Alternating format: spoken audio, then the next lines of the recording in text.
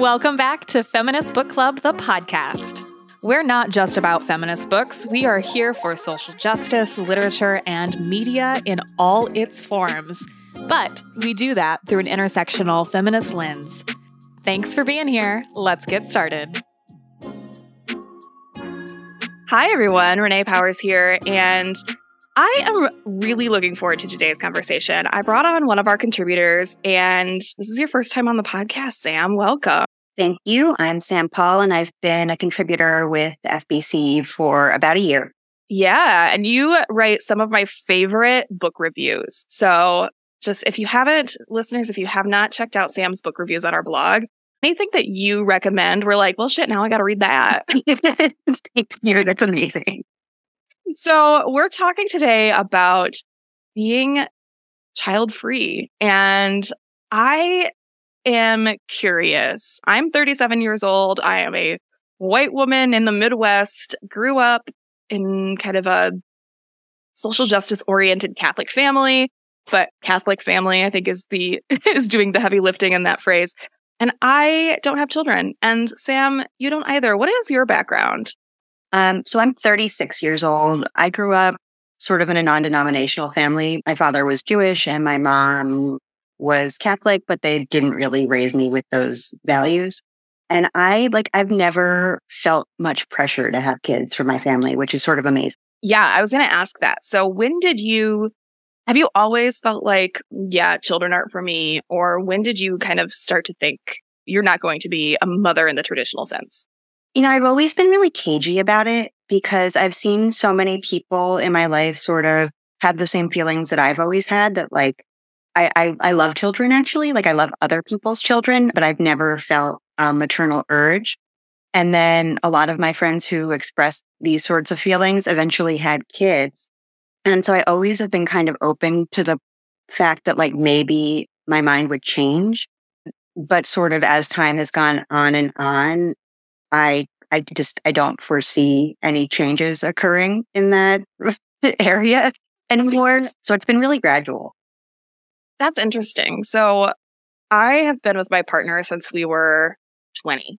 And I think probably for the first like 5 or 6 years of our marriage in particular, we kind of thought that that was just like the next step. Like that's just what you do, especially both coming from Catholic families. Like we met at Notre Dame. They call it Catholic Disneyland for a reason. And it wasn't until, I don't think it was until like my PhD program, which I started in 2012, that I was like, oh, I think I like my career.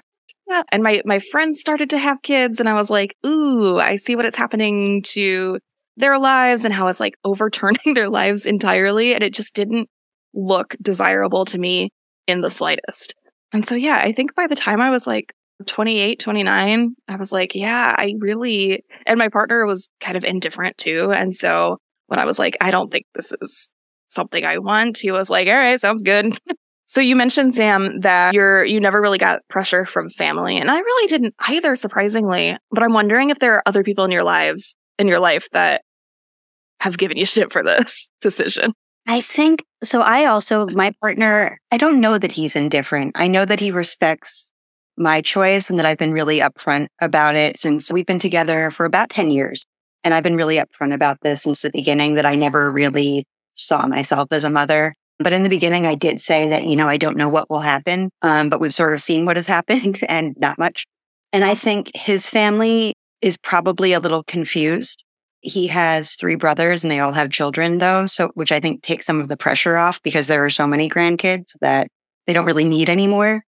I think professionally is where this sort of comes up for me, where most of the people I work with in my day job have children, but no one is asking me where mine are or if they're coming.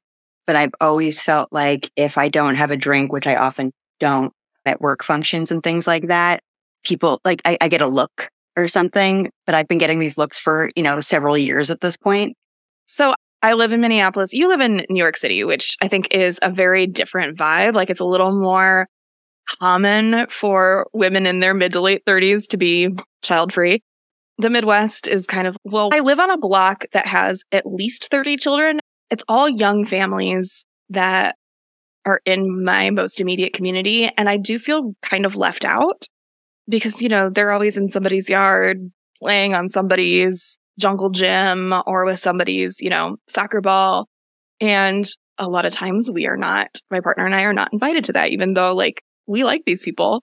But yeah, it is kind of a lonely experience. And that's one thing that I wanted to talk about too, is I have found it hard to make new friends, or I don't want to sound judgmental because I promise I'm not, but whose lives are not necessarily kind of usurped by children. And that, to me, that's folks with older kids. Once they get to be 8 or 9 and can kind of entertain themselves, it's a little easier to find time to connect and connect about things that don't revolve around children. And so I'm wondering, how have friendships changed for you? Or do you have trouble maintaining them? Or, what does that kind of part of your soul feel like these days? It's interesting that you talk about place, because I think place plays a big part in the reason that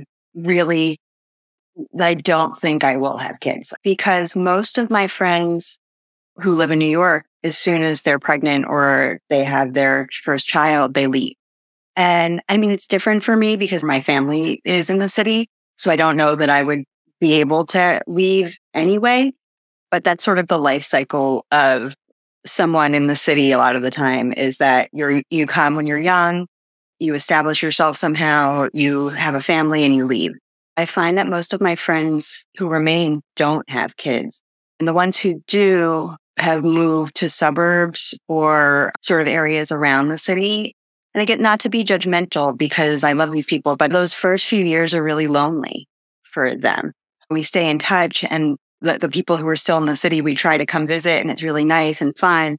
But you can kind of see where those social ties have eroded for people, and they're trying to rebuild them. And it's really hard.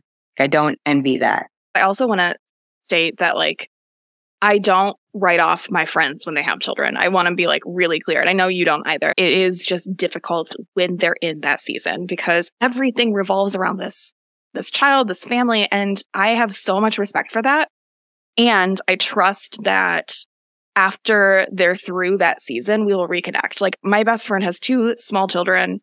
I love them dearly. I love her dearly. We don't have the time to connect like we used to. And I trust that when she can come up for air, it'll be nothing has changed. And of course, I think that makes sense. It would be strange if things didn't change, and it would be strange if they did have the time that they used to have for your friendship. My best friend also, she has a 3-year-old now. And what's amazing actually is she has such a robust support system. We're long distance friends. So she is in Florida and I'm in New York. And for us, it's almost like we didn't even miss a beat because she has a partner and family who really participate in the care of her daughter. So she's maintained this sort of independence that I don't always see people being able to maintain. And that's another part. If I could guarantee that I had really robust support emotionally, financially, if I could raise a child and know that I could maintain my quality of life, maintain the sort of career that I'm interested in having, pursue all of my goals, I probably would. It's just that doesn't feel realistic for me. I think that's so important. I absolutely agree with that. One of the big reasons that I see in some of my child-free friends is that the world is not set up to support, especially cis women who get pregnant and have children. The world is certainly not set up for families who adopt either. Just the way that childcare is so expensive. And, in our careers, we're looked down on if we are, putting our energy elsewhere, on our family. For me, if I were sitting on the fence still, I just don't see a good argument to go down that road. Am I curious what my DNA mixed with my partner's DNA might look like or turn out to be? Yeah, of course. But I don't need that question answered. And one of the things, the common like, well, who's going to take care of you when you're old? It's like, well, I hope to have banked up enough money at that point and I didn't spend on my children that I can pay for a really, really great retirement community. The pros do not outweigh the cons for me, and they haven't for the last, like 10 years. What would you tell somebody that was sitting on the fence? Oh, that's really hard because it's so personal. And I don't think my choices are better than anyone else's. And I don't think I'm in a position to sort of guide anyone in this. I think you really need to follow your gut. And I think that there's regret on both sides of this for anyone. I think no matter what choice you choose, even talking about that regret is like very taboo. People who have had children, especially in the last several years, I think it's become less taboo to talk about sort of the difficulties associated with that and even regret, even though that's still a difficult thing to talk about. Do you hear women who don't have children who've made the choice? Because there also needs to be a distinction between, making this as a choice or actually, having this chosen for you for a variety of reasons. I have not met a single child-free by choice person who has regretted. Maybe that's just the people I surround myself with. And I'm really glad you bring up this distinction that we are talking about people who are child-free by choice. And there's a semantic difference. Childlessness is very different than voluntary childlessness. And my heart just weeps for the people who want families of their own and can't have that for one reason or another. I know that I didn't come to this decision lightly, and I can't imagine being in their footsteps. But yeah, this is one of those convoluted conversations.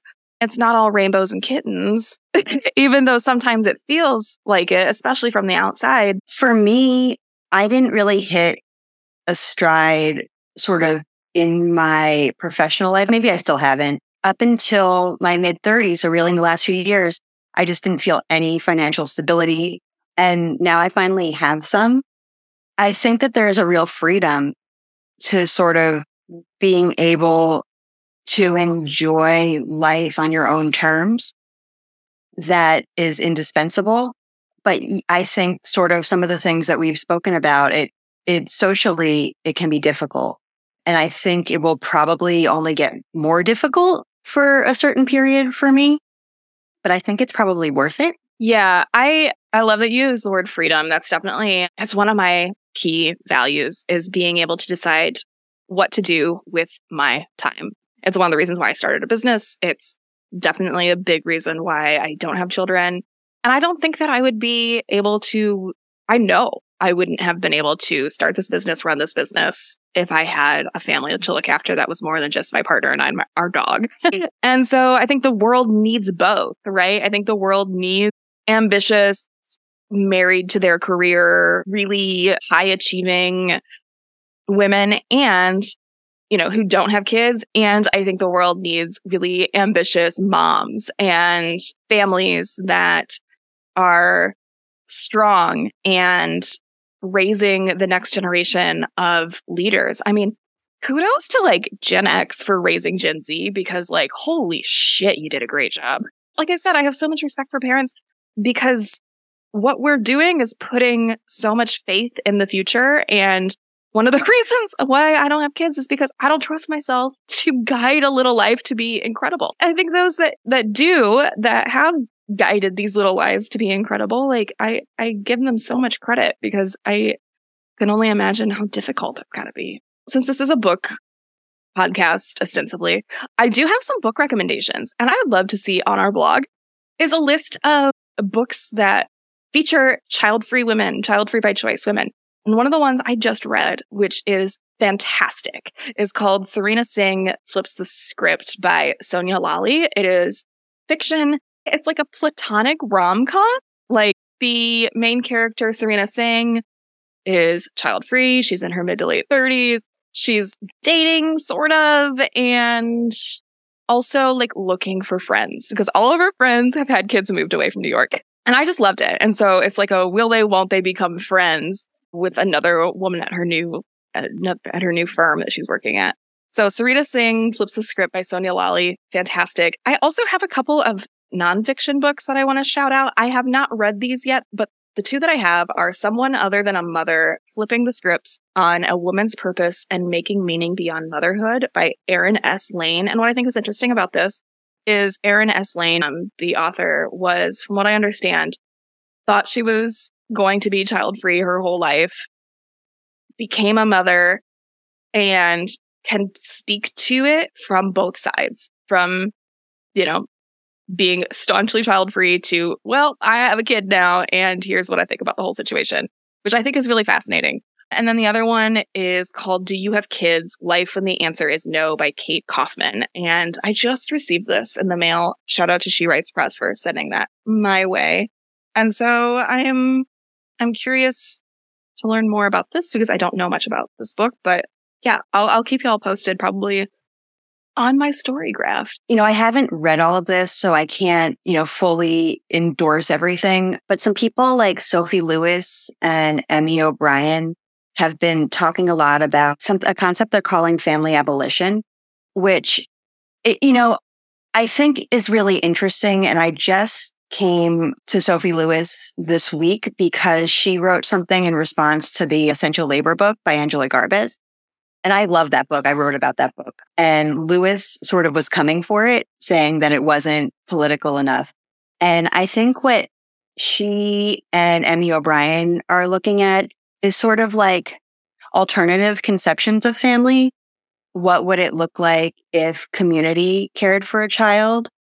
Which is a really complicated topic that sort of asks for a long discussion. But I think it's really interesting. And I think looking at alternative conceptions of family sort of helps everyone.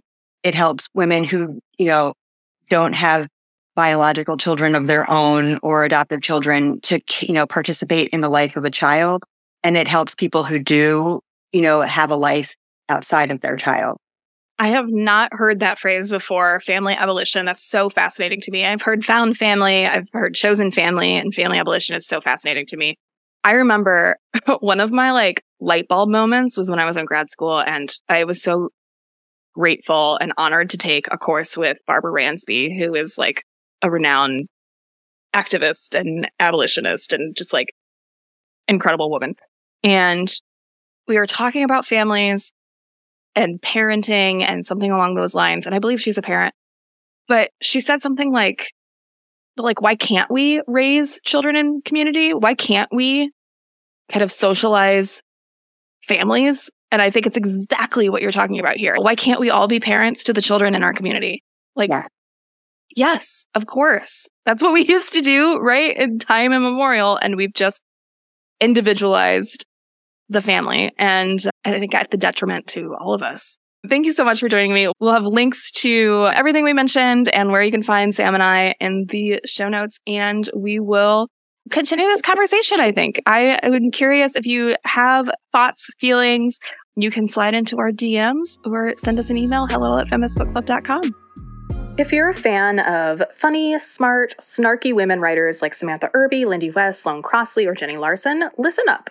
From award-winning TV writer Laura Belgrave, Tough Titties is a hilarious collection of full-body cringe, watch-through-your-fingers life lessons her own husband calls loser Sex in the City. Laura's wildly relatable coming-of-age stories include hate following her sixth-grade bully on social media decades later, moving home post-college to measure her self-worth in hookups with Upper East Side bartenders, dating a sociopathic man baby, proving herself in the early 90s at New York's coolest magazine as the world's worst intern, falling for get-rich-quick schemes on the internet, and, most of all, saying tough titties to the supposed twos in life. Driving a car, being on time, handing in your paperwork, learning to roast a chicken, and having kids.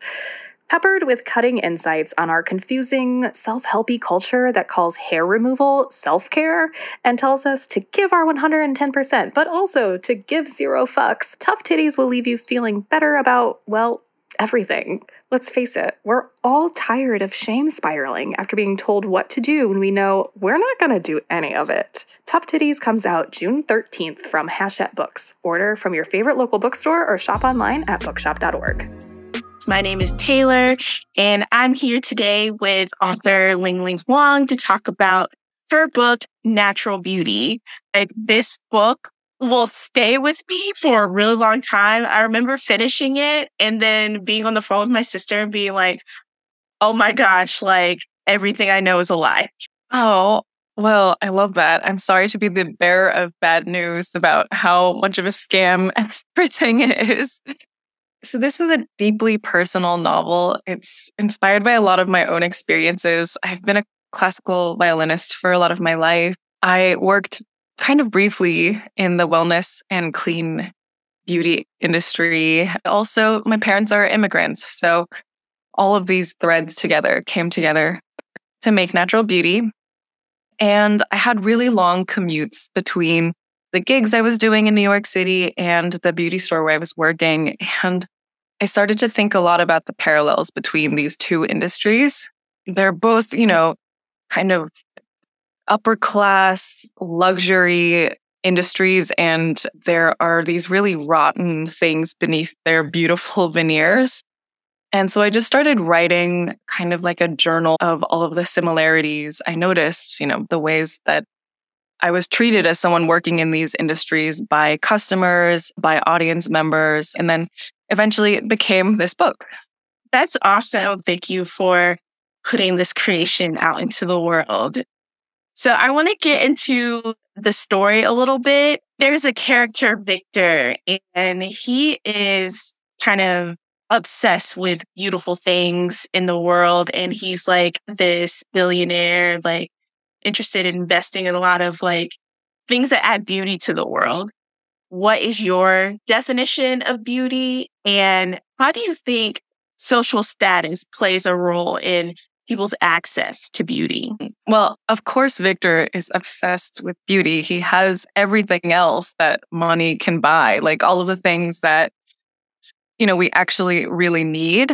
And of course, beauty and the beauty industry tries to convince us that it's something we absolutely need. But it's not like food. It's not shelter. But yeah, I have in my life met so many donors and people who have a lot of money who really think that's their purpose. So he's kind of modeled on some of the wealthier people I've met in the classical music industry, as well as the beauty industry. Beauty as it's packaged and sold to us is super unattainable, like physically and monetarily.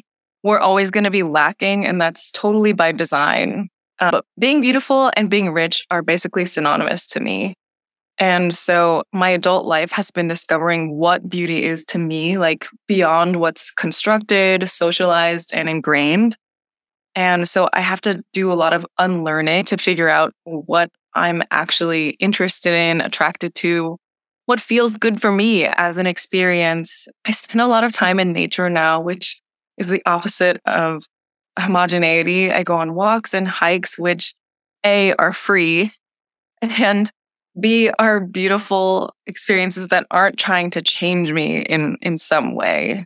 And I think that's really helped me kind of reconfigure my relationship with beauty. The other day I was walking in Columbus, Ohio. I was wearing makeup and I was like, oh, I bet there are like freckles on my face that are Columbus specific. And then I was thinking of my freckles as this beautiful topography of places I've been and cool experiences I've had, versus most Asian cultures really think of freckles as like something that is so ugly. But yeah, so it's kind of just relearning, and it's always happening. I'm always relearning how much of beauty culture has been ingrained in me. Yeah, that's interesting about the freckles, because like I just think about all the TikTok filters with freckles and like makeup and things, and how I know my sister's probably going to kill me if she listens to this, but she went through like the fad during the pandemic where she would like actually put makeup freckles on and just like play around with that. So that's also linked to like cultures and like what different cultures find like as symbols of social status. And like you said, like beauty and rich, because traditionally like, oh, freckles mean you have to labor in the sun. So obviously you're not rich. So natural beauty is about a wellness brand that goes to kind of extreme lengths to have their customers achieve beauty by, finger quotes, natural standards. Yeah. And yeah, just their definition of being natural. And I want to know, how do you think we as a society kind of blur the expectations of what is considered natural for beauty? Yeah, without going into spoilers too much, the extreme lengths for natural beauty, even in taking the title and knowing that it could potentially be with my name on a cover one day, I thought was a little subversive. And, growing up, I would have never thought that my name would be anywhere close to the words natural beauty. So it was really pleasurable to make that happen. And I hope there are little girls out there who, it's a little bit maybe cognitive dissonance at first, and then we get over it. But I think similar to the freckles situation, like, we value natural because we never want to see the labor involved, which is a kind of misogynist because we are the ones who are mostly putting in that labor. But we all want to pretend we woke up like this. And it's also related to the class situation, the ease of wealth and being born at the top, where everything comes to us naturally. If you use the right products and get all the right procedures, the idea is that you could pass for another class. And in certain countries, that is a big deal. Like in South Korea, that's really one of the only ways to survive. If you don't want to be bullied, if you don't want to be, completely ostracized. It's this form of survival, but it's also chains us to our worth in that way. But yeah, I love the way that we've taken things that are pretty unnatural and come up with the most natural way of doing them. Like, how many videos have I seen of naturally full lips? And then it's this bizarre thing where, yeah, you're like, it does technically look natural if you look at it as a feature on its own, but on the face, as a whole, as a composite with the person, it doesn't really look natural. I had a lot of fun coming up with procedures and products because I was thinking, what is the most absurd, organic, grass-fed version of doing this, very unnatural thing?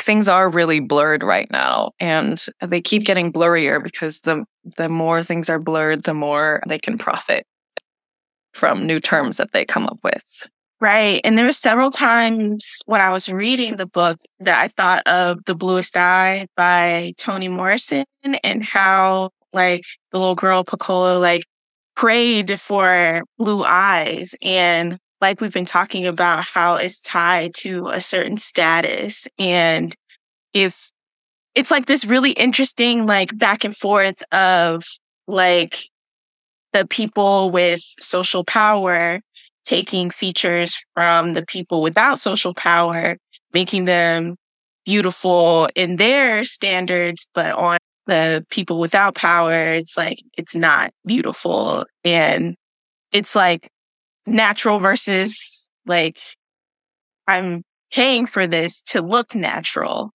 And it's that very interesting about what is being taken and reclaimed as natural for the sake of power. And who deems what gets to be natural? Yeah, it's such a thing. In a lot of the spaces that I worked and the products that I sold, they had traditional Chinese medicine things, and natural beauty itself appropriates and extracts from Mother Nature and from all of these other cultures. And I really felt the markup of the products being 5 times what you could buy a few streets down in Chinatown was literally just so you wouldn't have to interact with any of the cultures or the neighborhood, but you were getting exactly the same product.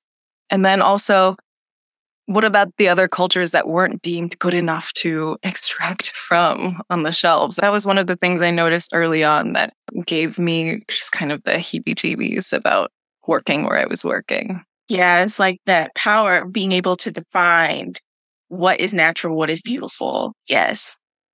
Something else I noticed in the book that was a big theme, was belonging.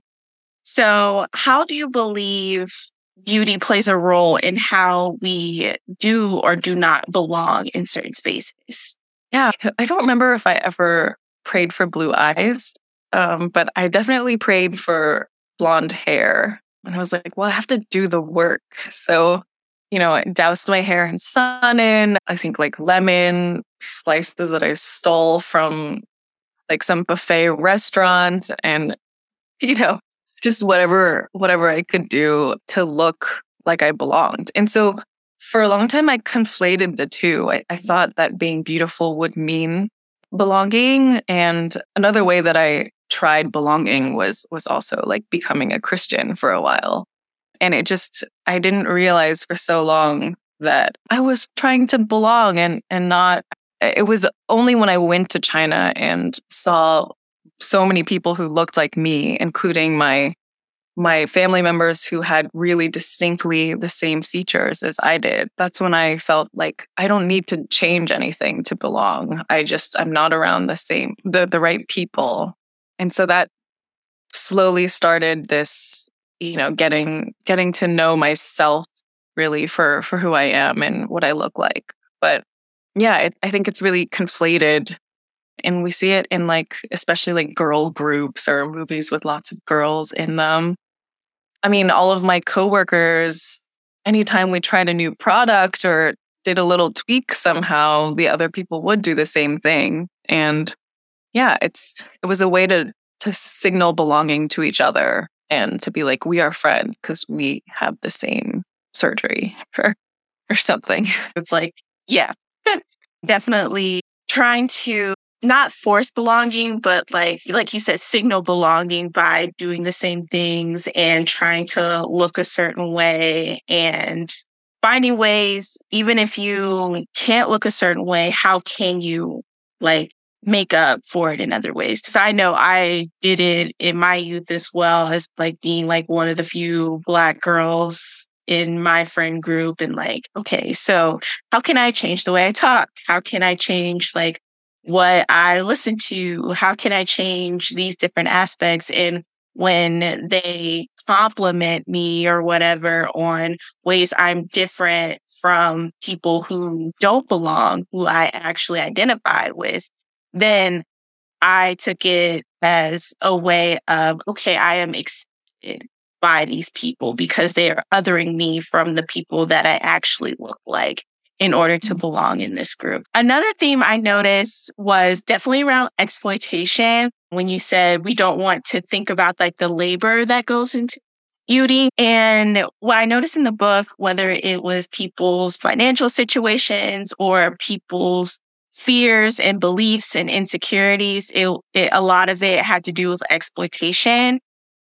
The beauty industry uses exploitation. It's like very fear mongering. A lot of the people who would walk into the store, I mean, we sold $400 water filters, like $400 face creams, and people would walk in and I would just be like, I know that you can't afford most of the things here, but you're going to try because this is what you're seeing on your social media. You're seeing people in the store that you want to be, or, you want to have their same situation, and you're going to pick up exactly what they're looking at.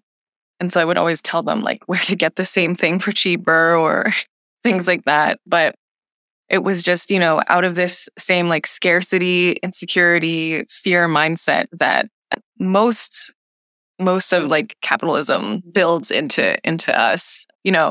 They were willing to sacrifice, like maybe they wouldn't eat as well that week because they've shelled out for this thing that will give them belonging, or they'll really think that it'll change their lives somehow. But yeah, it's this constant like spinning. Like as soon as freckles are in fashion, they're profiting from that. And then they're going to say, oh, actually, like freckles are bad. Let's sell you this like extremely expensive sunscreen and get rid of your dark spots situation. They're constantly dictating what trends are at the forefront, and they're making us feel insecure every time they do that.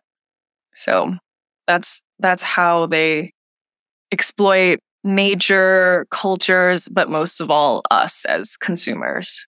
Yes. And that all goes hand in hand with like that belonging aspect and that we talked about, and like going to those extreme lengths, and who defines what in order to sell us like what we think we need in our lives and happiness. So that's definitely all wrapped up in natural beauty. And I like flew through it. I was actually on a plane to Paris, and like I read like half of it going and half of it coming back.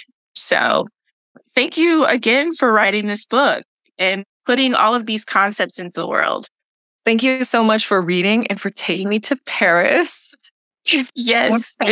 That's awesome. Before we go, I do want to ask, what is a book that you've read or either recently or before that has really impacted you? Because this one, somebody asked me this question. Maybe like my favorite book in the last couple years, and then one that I read more recently that I enjoyed. This is just a book that I keep thinking about. It's Piranesi by Susanna Clark.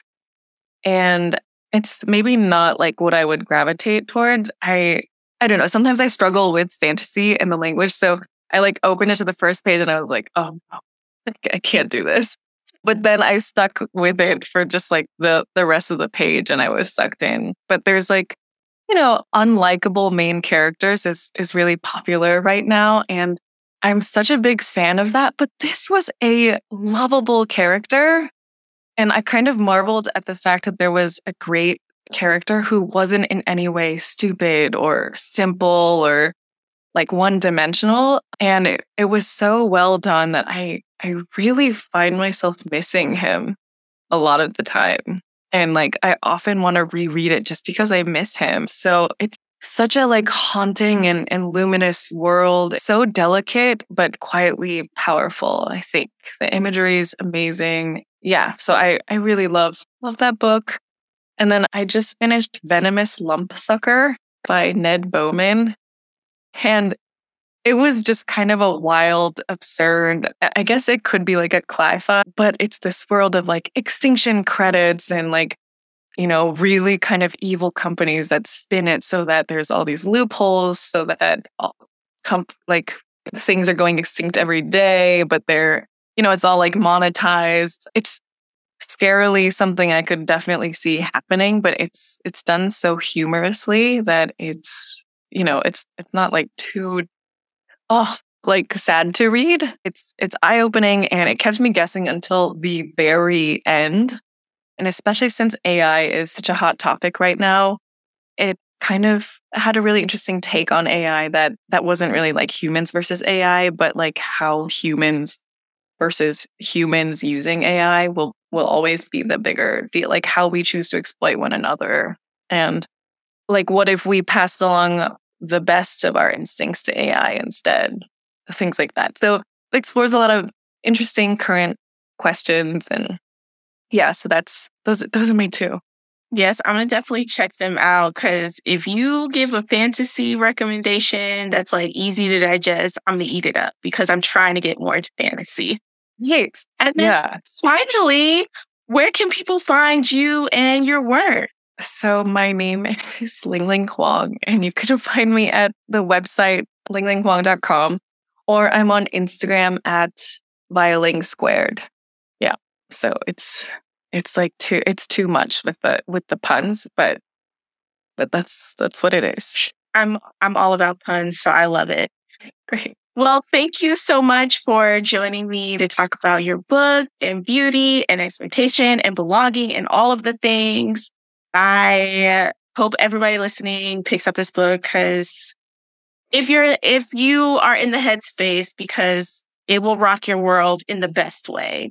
So thank you again, Ling Ling. And yeah, we'll see you on the podcast next time. Okay, sounds great. Thank you. Thank you for tuning in to today's episode of Feminist Book Club, the podcast. Want to be part of the club? Here's how you can join us. Obviously, subscribe to our podcast and leave a rating and review for brownie points. Follow along on Instagram, Twitter, Facebook, Pinterest, and TikTok. All of those links are in the show notes. Sign up for our newsletter to be the first to know what our next monthly book pick is. And check out our award-winning monthly book subscription service. Oprah Magazine named it one of their favorite book boxes, and Shonda Rhimes called us one of her favorite subscription boxes in general. There are multiple membership levels for any budget, and it's an excellent way to support the show and the voices you heard today. See you in the club. A well-read woman is a dangerous creature. Oh, oh, oh, oh. A well-read woman is a dangerous creature.